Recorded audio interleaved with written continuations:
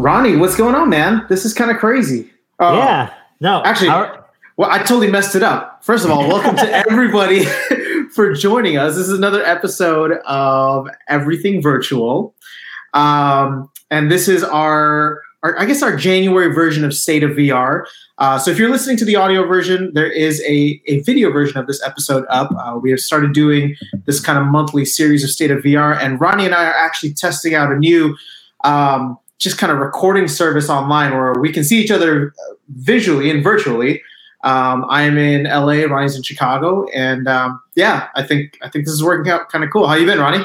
Yeah, I've been great. So really busy. It's been like a crazy last end of 2020 or end of 2019, moving into 2020. But yeah, things are going well. How about you?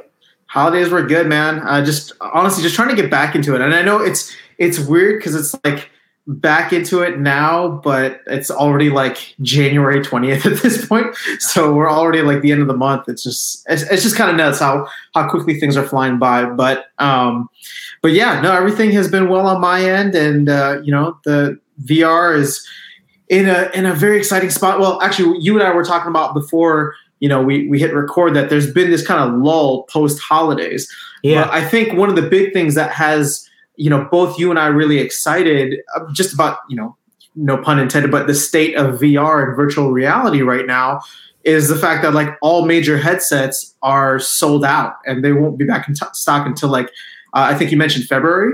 Yeah, February or March even. And it's obviously the companies are trying to restock as soon as they can. So I think I saw stories coming out today that the Index has been sold out for months now. I want to say it's probably been sold out since right around the Half-Life Alyx trailer and all of that information dump. Since that came in November, it pretty much sold out, shortly after that announcement. And now I saw something saying that Valve is hoping to have them back in stock before the release of the game. And right now the tentative release date is March of this year. So, but who knows if that's going to get pushed? Who knows? We don't know a whole lot yet. Yeah. But yeah, no. I mean, you can't get a hold of an Index right now, and the Quest is completely sold out through February or March, I believe, as well. So, and this has been something that since we've not since we've been off air for a little bit. I mean, it kind of sold out, since we recorded our last episode, and it stayed sold out kind of throughout the holidays. So it's a good thing, obviously, like the fact that there's demand for the headsets. It's a bad thing just that people aren't able to get them in their hands, and people aren't able to buy software right now. Like if you're someone that doesn't have a headset that was eager to spend money during the holiday break, that's potential lost revenue, I guess, for some of the folks out there developing games. But again, you can't be super disappointed in terms of it's awesome that they're in demand. And I've even had people over the holiday, like I said, I've personally felt the impact of this just in terms of showing, especially the Quest to people over the holidays. Yeah. And a couple of people being ready to jump in and me having to show them that, no, they're actually sold out right now. Yeah. Man. No, it's kind of crazy. But the thing is, this is what we were, I dare say, expecting and be hoping for. You know what I mean? There was, at least, for us, and I'm sure just kind of like the core VR community, there was a lot of excitement when the Quest specifically came out, right? And to me, I was just like, I cannot wait for the holidays, because when people are looking for gifts and, what they would normally spend the $300 to $500 price range, what they would normally spend on like a Nintendo Switch or a PlayStation 4 or Xbox, I feel like some of that money will go towards VR headsets, especially, with the Quest kind of being an all-inclusive or all-in-one headset. To me, there was a lot of excitement for that. And it's really cool to see that it actually played out in a sense where, hey, this demand for VR is there. And that, they're sold out for 2 to 3 months or 1 to 2 months after the holidays, which to me is awesome. Like as obviously for us VR enthusiasts, trying to see or wanting to see this industry grow. I don't know. I think it's fantastic. Obviously, it sucks for anybody who's trying to get a headset. Yeah. But in terms of like seeing the demand there, like there, it's. And I know it's taken 3 years. We're coming up on 4 years in April since the launch, the first Vive and the first Oculus Rift. But there's some really cool things on the horizon, and the fact that like people are scrambling to the point that these companies are out of stock now to get their hands on a headset is fantastic. So to me, it's a good problem to have for the industry, right? Because it's like this demand isn't necessarily going to go away. People want headsets, and it sucks that they didn't get them over the holidays, but I'm sure they'll still want them for the upcoming games, experiences, and things like that. And I don't know. To me, it's a really, really cool thing to see for the industry. And I mean, I think this is what we were, at least for me, what I was really hoping for and somewhat expecting after the success of the Quest launch, halfway through last year. Yeah, no, I agree. No, I'm happy about it as well. And I just want them to be, back in stock so that more people can get a hold of the headsets, especially given that, like, kind of like what you mentioned before, I think right now is kind of a sweet spot time in terms of we're at the kind of the end of life on a lot of the other consoles. Mm-hmm. And, true, yeah. Yeah, and so, you hear Sony's not going to E3 again this year? Yeah, I heard. So, I mean, it sounds like they might just be pulling the plug for good. Who knows? But man, yeah. We'll see. But I mean, but regardless, like, in the coming, like, probably more towards, I'm trying to think if we have release dates on like on Xbox Series X and all of those. But I mean, at the earliest, those are coming out late 2020, more like 2021. Yeah. I'm trying to remember exactly the date, but I'm pretty sure 2021. Well, either way, you mentioned this before we even got on the call as well about how we're kind of in a lull period for VR hardware too. Yeah, we are. So, it's been a little slow because of that. No, that's a good segue into that because because I think that part of that discussion was heading into kind of what VR announcements or lack thereof that we saw in CES 2020, and kind of just how in general right now I think a lot of products in the technology space are kind of in this kind of middle zone where it looks like this year is kind of more of a transition year, at least for the technologies that I'm interested in. Like I said, a lot of the next gen consoles aren't coming out for another year or so. So that's kind of on the back burner.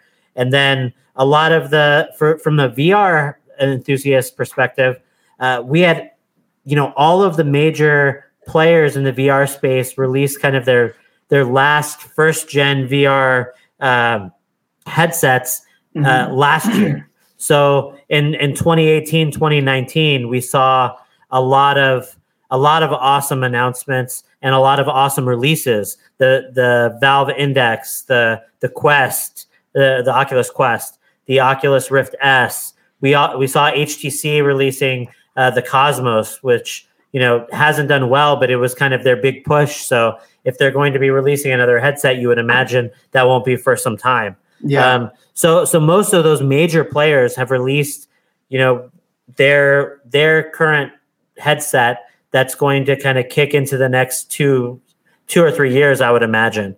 So right now we're kind of on a 3-year cycle, at least for Oculus. Yeah. No, that's a good point. So, sorry. Yeah, go ahead.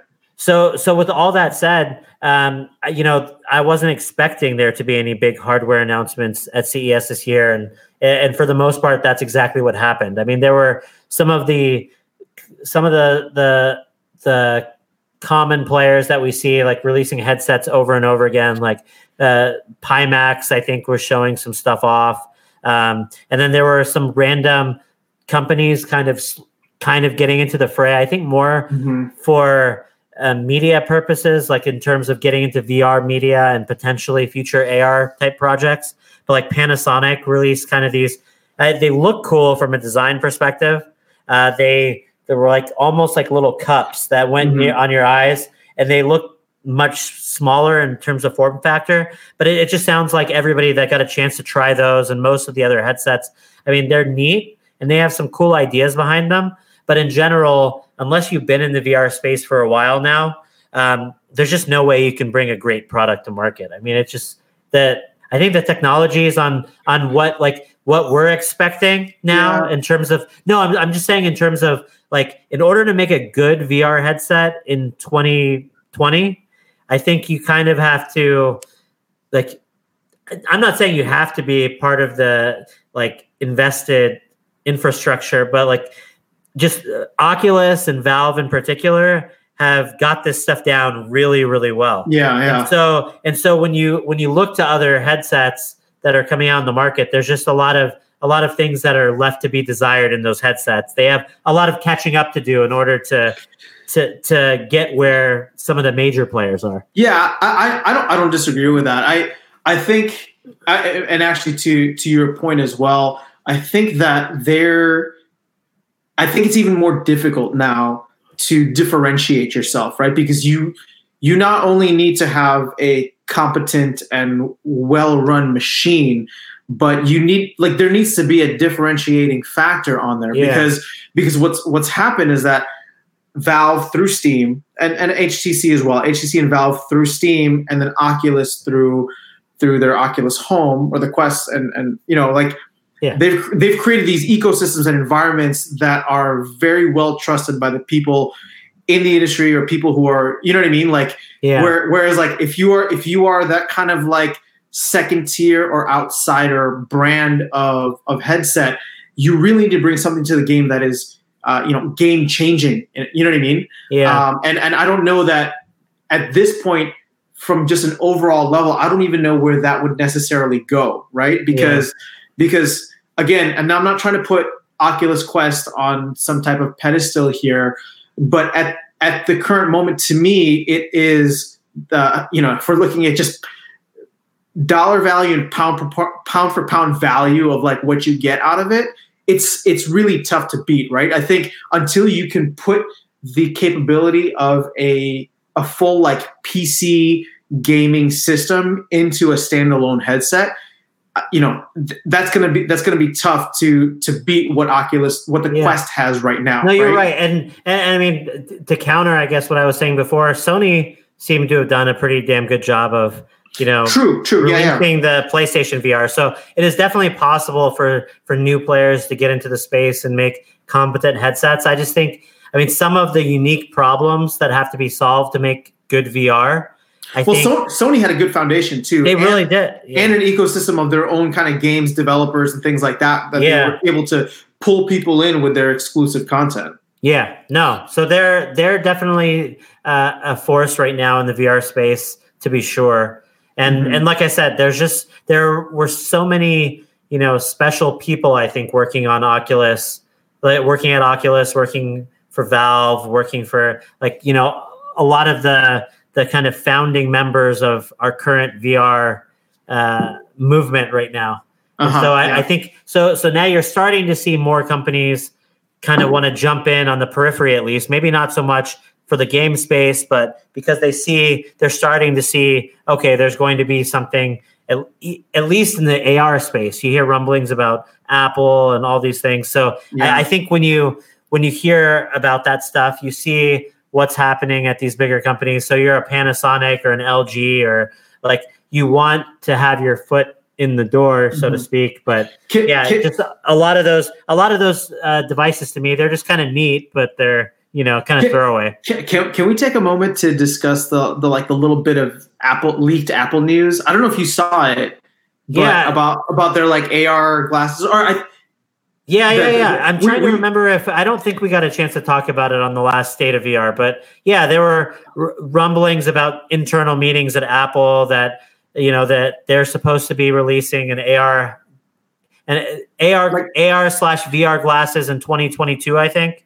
And sometime within the next couple of years. Yeah, and then so the initial headset is going to be kind of their their foot into this space, but that whatever the successor is to that, they're thinking is going to be kind of the next iPhone for that. It's going to replace the iPhone for the next 15 years. That's what was fascinating to me, because it's just like, I don't know. I mean, what else can you do? Like the iPhone and smartphones just in general have been like getting only incrementally better, right? Like better cameras, better, faster processing, things like that. But that to me was actually really shocking that they viewed not necessarily VR, but AR, I think is where they were going with the glasses, and being able to kind of replace what we have right now in a way that like people can't really fathom, right? But in the same way, like in 2005, people didn't really fathom a phone being able to stream Netflix. No, you know what I mean? And what I think is interesting, I mean, a lot of the visionaries in the VR space and the people that have jumped on board, they all had the same kind of vision. They just had it they had it earlier, even earlier than we're seeing, like an Apple talk about it now. Because recently I've been listening to, I'm trying to remember the History of the Future, I believe, Blake Harris. It's a book that's about the founding of Oculus. And there's a lot of kind of crossover between Oculus, the early stages of Oculus, and Valve. And then also eventually Facebook comes into the picture. And a lot of like Michael Abrash, who was the big VR visionary at Valve at the time, who later leaves for Oculus. When he was initially exploring it before being introduced to the Oculus people, he was kind of thinking about it from more of an AR perspective. And as he saw VR and he saw what Oculus was doing, that kind of convinced him that, no, actually, I think VR is going to be the thing that's going to be compelling first. Yeah. It's going to be kind of maybe sometime down the road, AR is going to be kind of the end all, but we still have a long ways to go before that becomes reality. And I think he kind of shifted his mindset in terms of, wait, no, I think VR is actually the future we need to be focused on now. And similar to when he was having that kind of breakthrough in his mind and thinking about all these things, what it sounds like attracted Mark Zuckerberg and Facebook to Oculus was the same idea that Zuckerberg really believed that the next computing stage was going to be something that had to be closer to the human eye, something that we were going to basically, whether it was going to be a contact or a glasses or something, there was going to be some kind of an interface that we were much more in connection with than our phones. And Facebook kind of missed the mobile craze in terms of they were around before mobile hit, right? But they didn't really they were kind of late to the game in terms of they didn't develop an Android or an iOS. They never got into the hardware side of things. Yeah, and so I think for them they kind of viewed that as kind of a missed opportunity, and they didn't want to miss the next opportunity. And they saw VR and Oculus really being leaps and bounds ahead of anyone else in the space. They saw VR as being that next step, and a lot of the things that now you're hearing, internally at Apple, and you're hearing more and more of these ideas that this is going to be where, when the technology gets good enough, this is where things are really moving. It's interesting, and it's really intriguing. We'll have to see how things go. Well, I mean, you think about the fact that Facebook, between 2005 when 2004 2005 when it launched, and then 2016 when the Quest came out, that's over a decade of building out the largest social platform that the world has ever seen with Facebook, and then not just Facebook, but rolling in Instagram and WhatsApp into that. They're responsible for how many social interactions and connections throughout the world on a daily basis. And so, like you were saying, right? What connects us to the world now is our phones. Ever since the smartphone came in, the iPhone in 2007, and kind of onwards from there. But you can have BlackBerry maybe a little bit before then, but it was really the iPhone that kind of changed the game in terms of what we could do and how the diversity of ways we could interact with people online. But it was such a smart play because that they're not going away anytime soon. And actually, one thing that we did have as a talking point here is there was an announcement that they were going to start using Oculus data to start doing targeted ads, right? So for those of us who have a Facebook account connected through your Oculus account or connected to your Oculus account, they're gonna start mining your data, which I would say, people are gonna cry about it, but you knew what you were signing up for. Yeah, that's what it was. Kind of like the worst kept secret ever. Like, yeah, like you're literally buying hardware designed and owned by by Facebook, but company owned by Facebook. You know what I mean? So it's like, if you didn't want to be anywhere remotely close to touching that world, like you should have gotten a Vive, or should have gotten a different headset. But I don't find it surprising. Obviously, like any other person, I am very much for data protection and data privacy, and I think that it should be should be handled properly, as any reasonable person would expect. And even though Facebook has been caught several times with whatever, we're not going to get into that in the podcast. I'm just saying, for people crying about the fact that Facebook is planning to use your data to target ads to you and try to sell things to you, not surprising. I don't see why there's there's really no need for people to have a big outcry about it. To me, it was just a matter of time. Yeah, no, I agree. Like I said, I was totally expecting it. In fact, I was kind of surprised that hadn't already been the case before the announcement was made. Like I almost felt like it was I almost felt like it was an obvious, okay, like this, whenever these accounts merge together, that's just going to be what's happening. Like I just assumed that's what was happening. So, and I'm someone who doesn't really have an active Facebook account and doesn't really. So, I mean, these things don't bother me as much just because I don't have as much data kind of, connected to it all. But again, it's one of those things like most of this stuff, at least from my perspective, it's all innocuous. It's like, if anything, sometimes things like that can bother you when you're online, but it's not, if it's done in a smart way and it's not intrusive, then I don't really care about it. So. Yeah. I mean, whatever. The thing is, I completely understand any and everyone's, concern.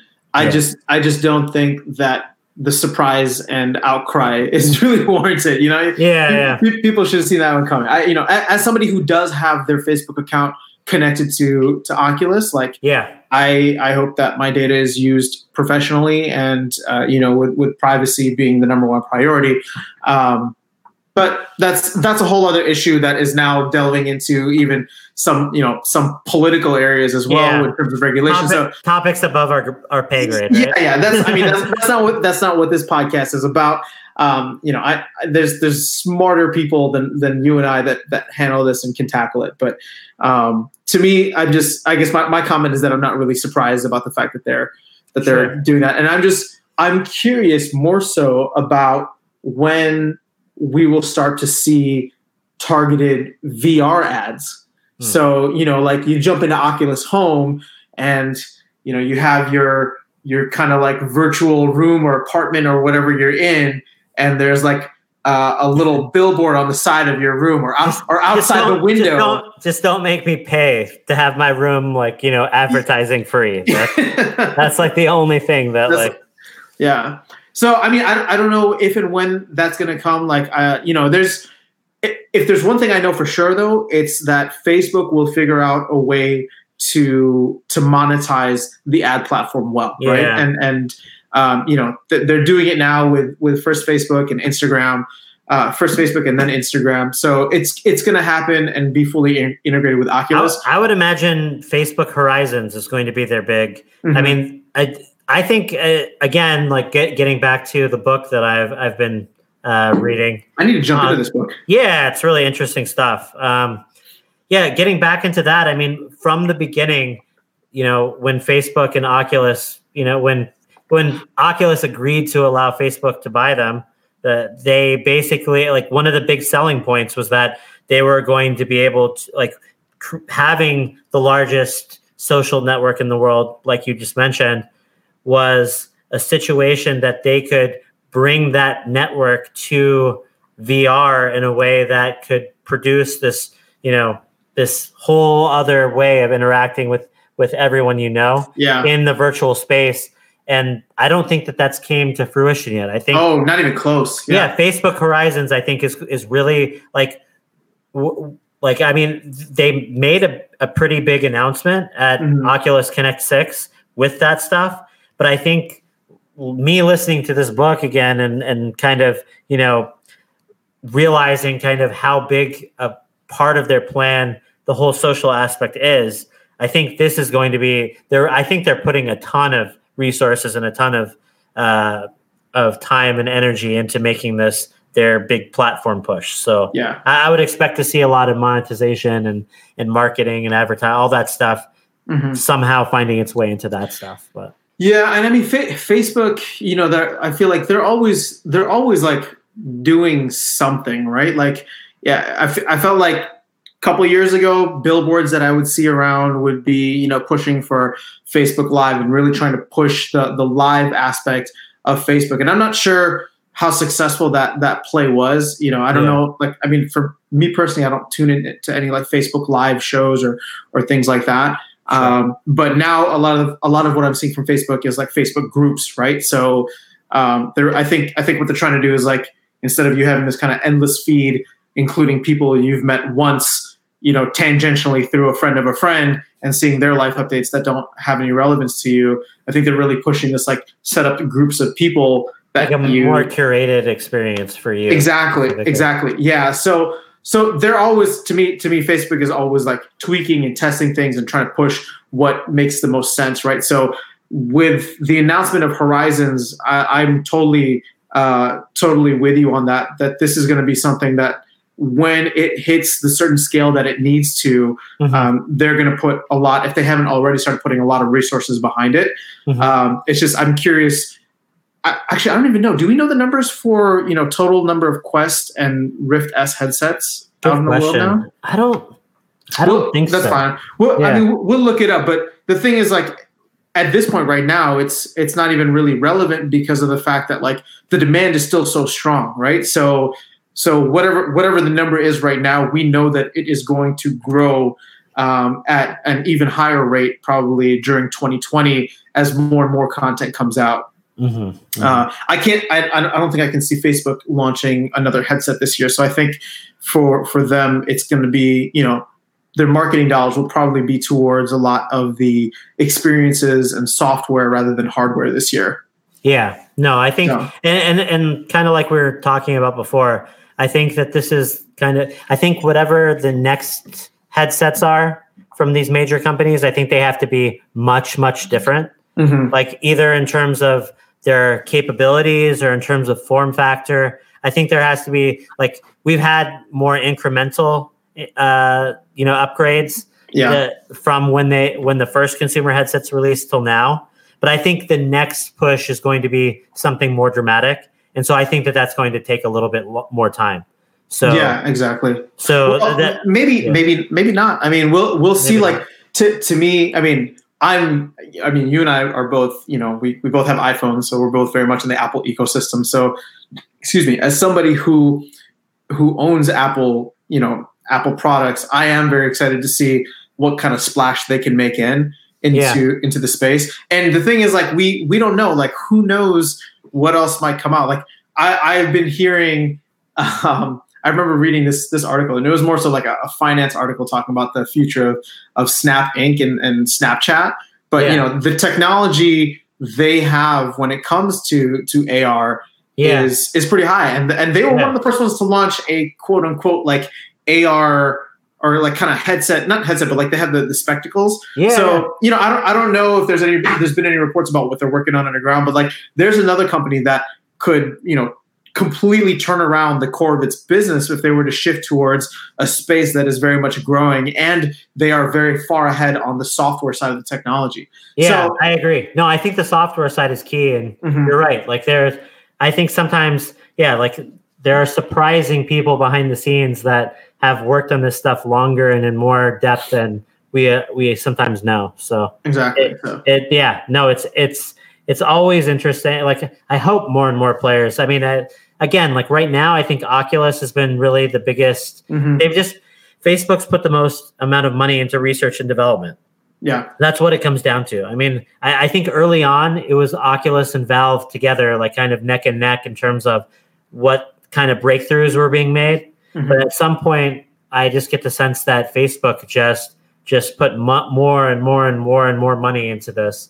And I think that's why like a lot of the like from the software side, they're making such big advances. And I think Valve's done a lot with the Index to kind of catch up. And Steam VR has actually had like I don't know if this is something but since some of our last State of VR updates, there have been some major updates to Steam VR that have made it much, much better, more robust just in terms of like what you're able to do in Steam VR. So, so both of those companies have put tons of money and resources on their own into it. Facebook obviously is kind of like its own kind of juggernaut in terms of what its resources are. But there are a lot of other big companies that have a ton to gain from being in this marketplace as well. And I think one of the conversations I had at Oculus Connect with, I think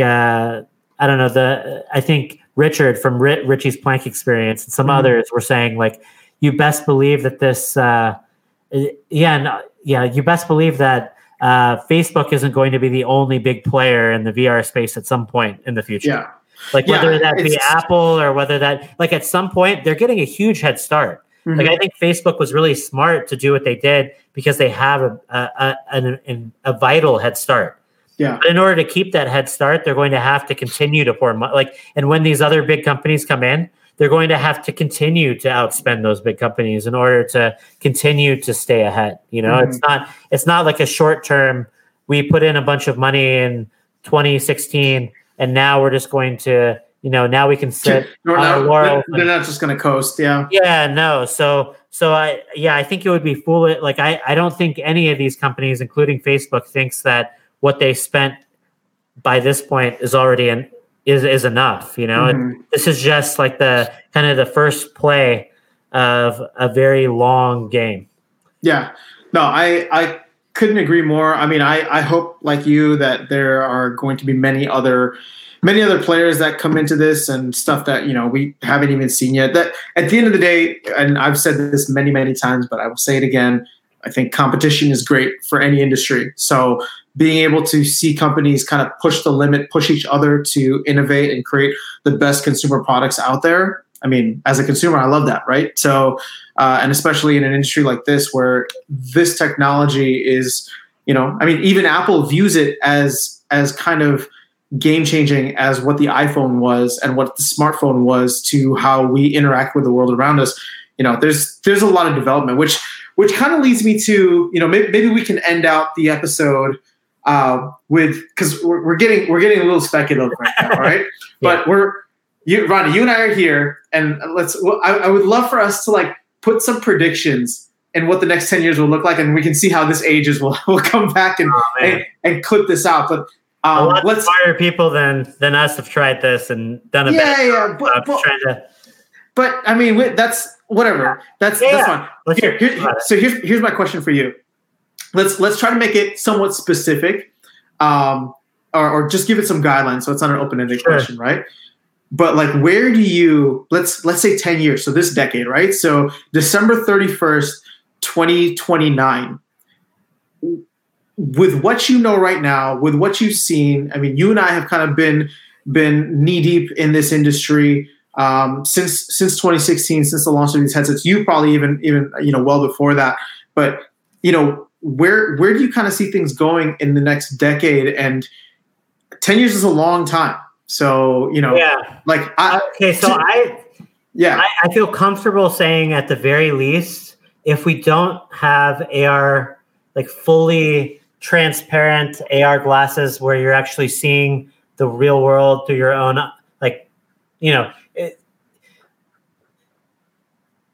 So obviously, like the end goal we would want would be AR glasses that, you can just see through the lenses just like a normal pair of glasses. Mm-hmm. And then it's just creating, digital imagery that just seamlessly overlays the real world and just looks like it blends in perfectly with your world. And it adds all kinds of information and features and allows you to do all kinds of, I'm not sure that we'll be there in 10 years, but I'm pretty confident that we'll have a light form factor version of VR headsets that we have today. So something something more akin to normal pairs of glasses, but instead of being able to like see through and create images that way, I think at the very least it will have kind of pass-through camera technology similar to what we have in like the Quest.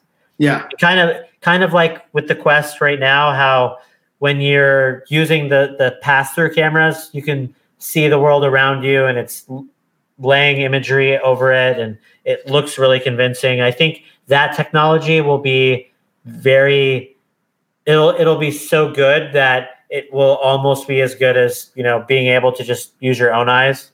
Yeah.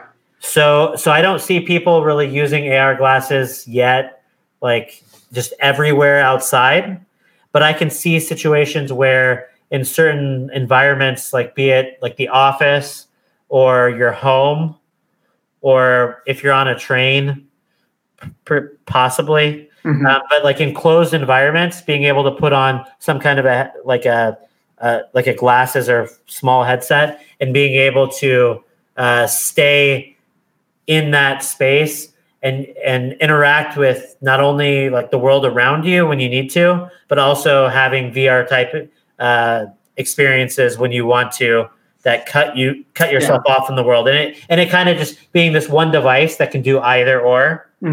I see that being a real possibility within the next 10 years. So I think, and I'm probably not being aggressive enough. Like maybe in 10 years, we'll have those amazing AR glasses that, are literally just like in the movies where like, just displays are just like reading everywhere and all that. Reading everything. Yeah. But I just have a feeling that it's more realistic to assume we're going to have really, really, really good versions of the stuff we have now. But to the point where it's convenient, it's easy. I think the software is going to be much better developed so that I think like hand tracking and all that kind of stuff, like more gesture-based stuff will be more prevalent, because I think if you're using a headset all the time, unless you're playing a specific game that needs like joysticks and buttons and stuff, which obviously I think will still exist for games.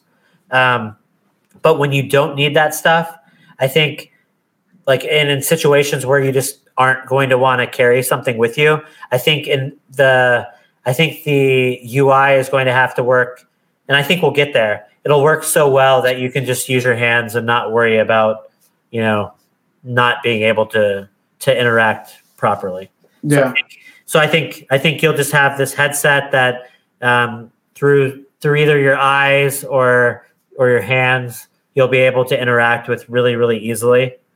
I don't think like voice recognition stuff is going to be like, you just can't talk to yourself in front of other people and in lots of places. Like I totally think you will be able to talk to yourself, but you will be able to. Like I think you'll be able to, but I just think you need more than that in order to make a product that like imagine if your phone you had to talk to for everything.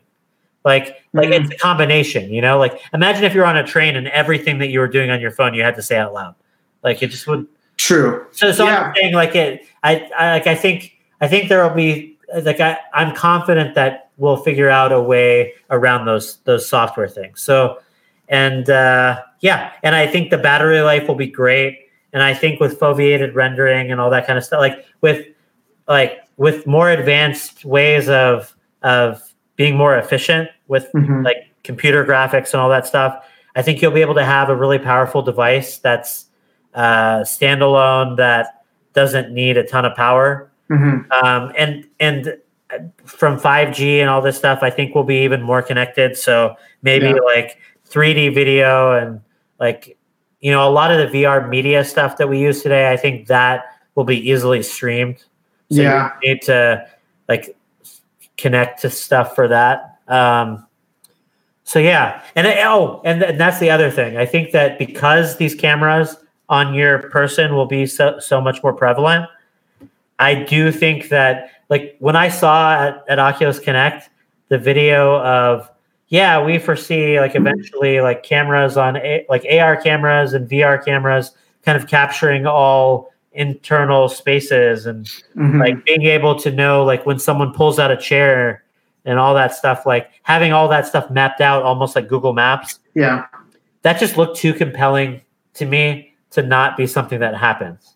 So I foresee interior spaces being mapped out and utilized with these AR and VR applications, as well as like Google Maps works for us today. So there will be a lot of advances in terms of, I think, mapping interior spaces the same way that we kind of use GPS stuff now. That's a fascinating way to look at it. Cool. Yeah, I think that's probably, because that's kind of a natural extension of having a camera on your face at all times.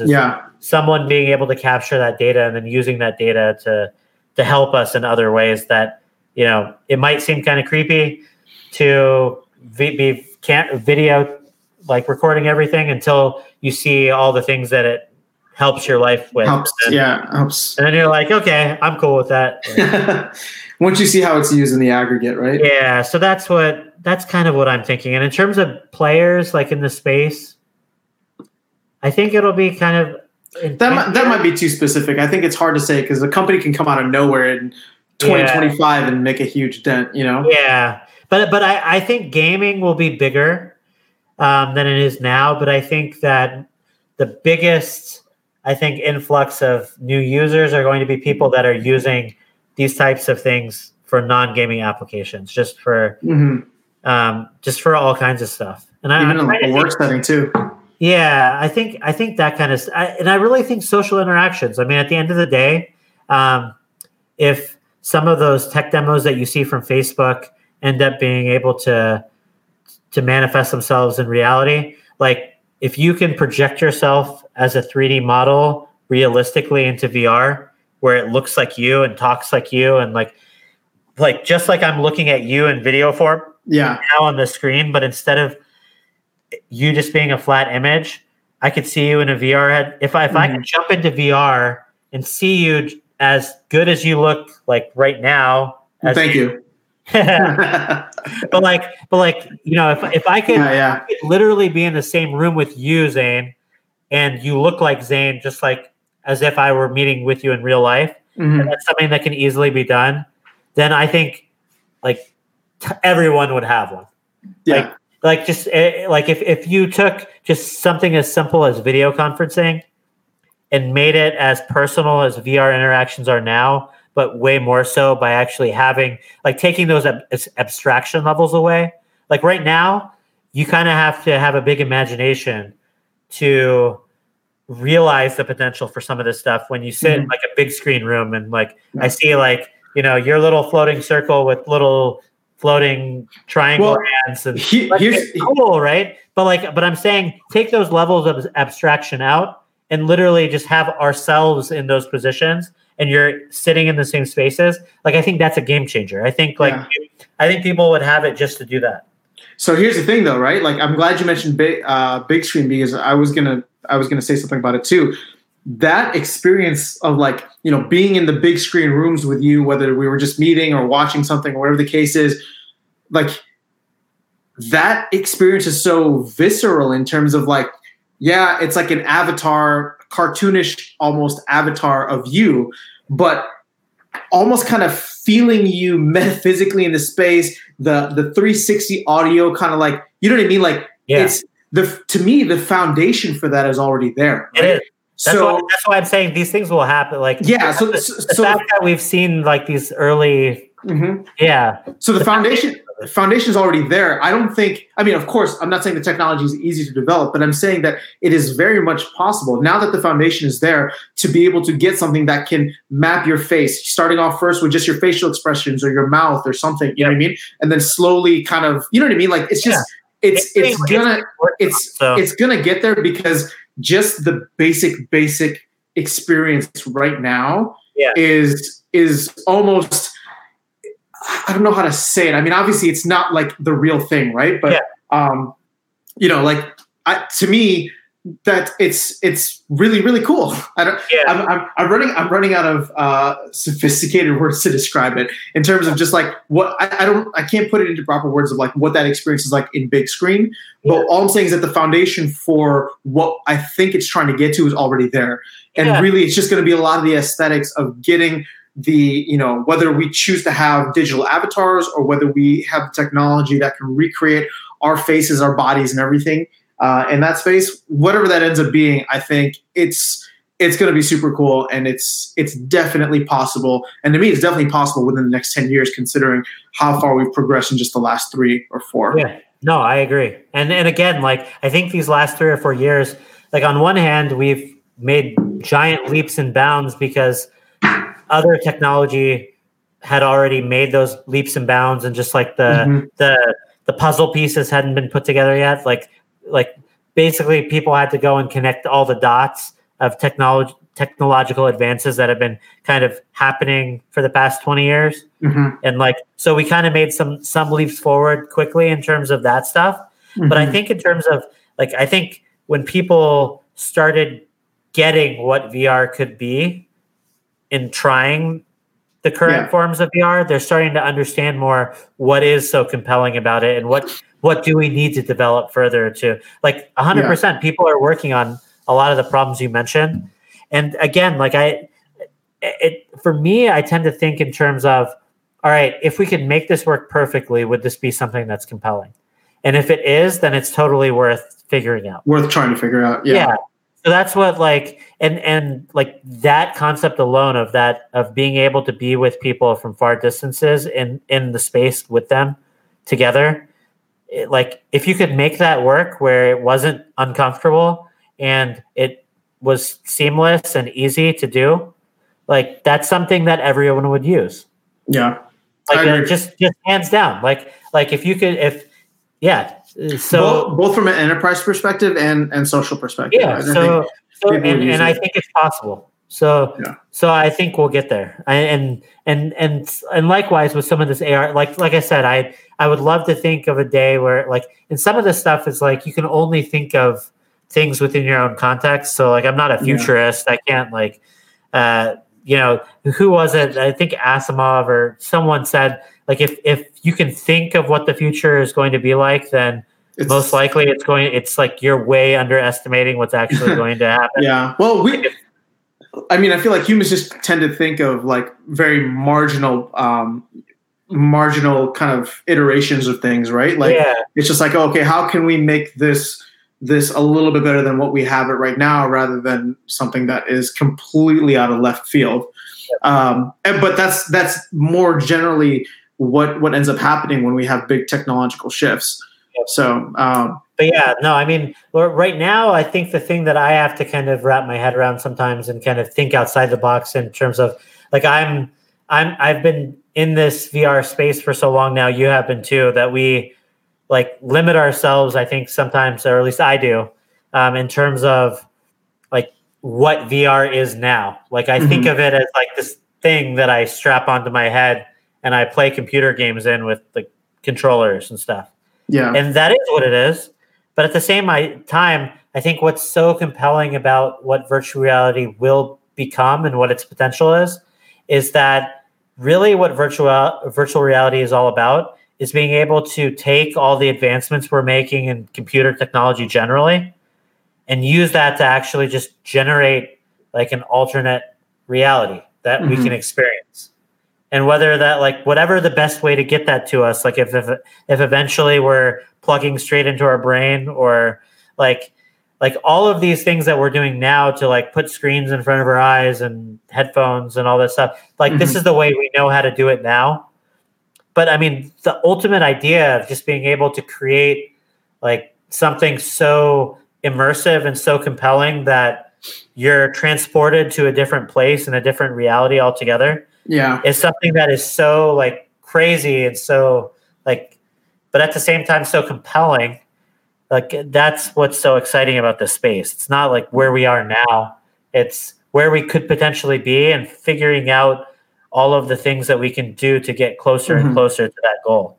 Yeah. So, I agree. I think, and it's also just the nature of what it is, right? And how VR specifically it mimics reality, right? So to me, it's very easy to have a giant imagination when it comes to these things, right? Like, when you look at other technologies, you know, and again, I'm talking very, very generally, like other technologies, like you see what you have, and then you kind of think of like, okay, what are some areas of improvement here or there or whatever. Like when it comes to VR, because of the way that it mimics reality, right? So like budget cuts comes to mind, right? The first time you like can pick things up and throw things around, like you start realizing that you can interact with this virtual world that is mimicking what your actual reality is like, right? So since we're trying to map almost on a one-to-one level that virtual experience with our real human experience, there's so much that we can draw on in terms of like, okay, well, we have a blueprint because we live that experience every single day. How do we get that to this? And the crazy thing is that's like even only scratching the surface, because at some point, at some point you can expand past what reality allows you to do. Yep. Like eventually, and it's really exciting. Yeah, no, it's really exciting. It's really interesting stuff. So no, that stuff just makes me like, yeah, we're just like, you know, we're kind of just at the very early stages of this awesome, like, man. Yeah. I'm just big on like tech in general. I mean, I think one of the things that always gives me like perspective, and this isn't, you know, necessarily VR related, but you think about, you know, just the span of human history, right? Tens of thousands of years that, you know, our evolved monkey ape, you know, evolution have kind of been walking around, and the internet is what, 25, maybe 30 years old. Yeah. And just how it has transformed the human experience in terms of connecting us, providing information. Like we are totally at the beginning of something. I think that this is, you know, I don't know, maybe call me an optimist, but I think all of these are extensions of that. Like the internet is arguably like the first version of the metaverse, right? Mm-hmm. And now we're just finding ways to like get ourselves inside of it. Exactly. Yep. Or create worlds inside of it, and then and then escape to them. Oh man, but no, it's really exciting stuff. So, and I'm excited about the coming year. Like just in terms of like we were saying at the beginning, it's not a big it's not a big hardware year, but I think it's going to be a big software year. I mean, Half-Life Alyx is going to be huge, of course, and I'm really excited just to find out more about what other unexpected announcements might be coming this year, because I think Facebook is obviously working on some big things. They're always like they've released some big titles in 2019. Yeah. Stormland was huge. Asgard's Wrath was huge for them. They've obviously been pushing a lot of stuff on the Quest as well, and they've been making a lot of not hardware, but a lot of software advances that add cool features to the Quest. Yep. But most of what they announced at Oculus Connect 6 minus Facebook Horizons, all that stuff has kind of already came out. So I'm just saying that they're obviously working on a lot of cool stuff right now that hasn't been announced yet. Yeah. So I'm looking forward to learning more about that stuff, seeing how the public reacts to, you know, what is going to ostensibly be the biggest gaming release that's came out since VR has, you know, existed, which is going to be the Half-Life game. And then, just see where things go from there. So, and we didn't even get into in this discussion, like I've been playing Boneworks and having a great time with that. I've been playing just all kinds of stuff. We're super behind in terms of, I know we have, we'll save that for another episode where we can dive in more fully. But we have tons of games that like really the end of 2019 was a big release. Like there was just a ton of so much releases coming out. At the end of 2019, and it's all really high quality. Like the types of games that are coming out now versus what we used to have to cover are so much more in depth and so great. Yeah. That I think as long as the hardware ecosystem can catch up and people can buy the headsets, people need to support these developers and buy, because we're getting a lot of great software out there, I think. And I think we have the potential to have a really healthy ecosystem here in the future. Oh yeah. And I mean, it's building in different pockets, you know, with Steam, Oculus, and potentially others. But, you know, at the end of the day, there's a lot of really cool things happening all across the board. like you said, there's so much for us to still catch up on. I feel like we're always behind the 8 ball. It's like one of those good problems to have, right? Like there's just so much content and experiences for us to like really just wrap our heads around, and enough to be able to talk about on the show. But then like we're stuck here. I shouldn't say stuck. We're like, in these experiences, catching up with these experiences, also looking ahead and being excited about what's coming down the pipeline. Because it's just, like whatever we're playing now, like this was designed, maybe a year ago, potentially even started 2 years ago. Like, can you imagine what is being designed now that'll come out next year? Like it's just with how quickly things innovate and progress. Like I can't wait. So 2020, this decade in general, like there's going to be a lot of really cool things. Just across the board with technology, but VR specifically, it's going to be fun, man. It's going to be fun. So it was a little bit late in 2020, but this is officially our first episode of the new year. So it is, yes. So it was great that we got a chance to kind of look ahead for the next 10 years. I think that was a really a smart move on your part. I just want to have something where either we can go back and in 10 years we can clip this and be like, oh my God, look at what we got right. Or we'll clip it and just laugh at ourselves. All right. So 20 is going to be 2030. So man. Yep. Yeah. What will we be doing? I don't know. I mean, I think you were playing it safe with your answer. To me, I'm probably a little bit more optimistic, thinking a little bit further I was ahead. very safe. The more and more I think about it, I mean, supposedly we're not even going to be using phones by then, right? Here's my thing, and I won't even get into specifics, but just to kind of wrap things up, I think about the fact that the original iPhone came out in 2007, right? And so I don't know if it was the iPhone 6 or 6S or somewhere around there came out, or even at the iPhone 5 or like the difference between like the iPhone 6 and the original iPhone was tremendous, right? Yeah, like, just the capability. So we're looking at about a six to 8 years between the iPhone and the iPhone like 6 or 6S, wherever that plays out. I forgot what years they came out exactly. But there's a tremendous difference. So if Apple is looking to launch its first headset in 2022, I just think whatever we see in 2022, whatever we're thinking of is gonna be there or close to it in 2022. So I can't even imagine 8 years down the line what that the technological progression of that technology, if it's launching in 2022 or 2023, like what that'll look like 6 or 7 years later. No, you're right. It'll probably be. No, I know.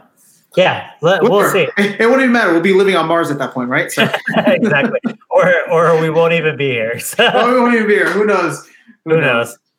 Cool, man. Well, this was fun as always. Guys, thank you so much for tuning in for another episode. Ronnie and I are finally done kind of just with this post-holiday, post-New Year's blues and craziness. So we are back to, we're getting back to a normal schedule here. Let us know what you think. Tweet at us, shoot us an email. We'd love to hear your experiences. Maybe we can even do this in a future episode where we would love to get your thoughts on where you think the next decade is going, and some of your ideas. And maybe what we'll do is if there's some really creative ones that we get, or people have some outside the box ideas, we'll mention them here and give our thoughts. So tweet at us. We'll put that up in a future episode. And in the meantime, keep on playing some cool games. Let us know what you guys are playing. We will do the same, and we will start getting some more game reviews, game talk episodes, and news episodes out to you as we're rounding the corner here. Because I know we got GDC coming up in a couple months, and yeah, man. I mean, 2020 is going to be a fun year. I'm excited. I am too. So, all right, guys. Thank you so much for tuning in. We will catch you all next time. Take care.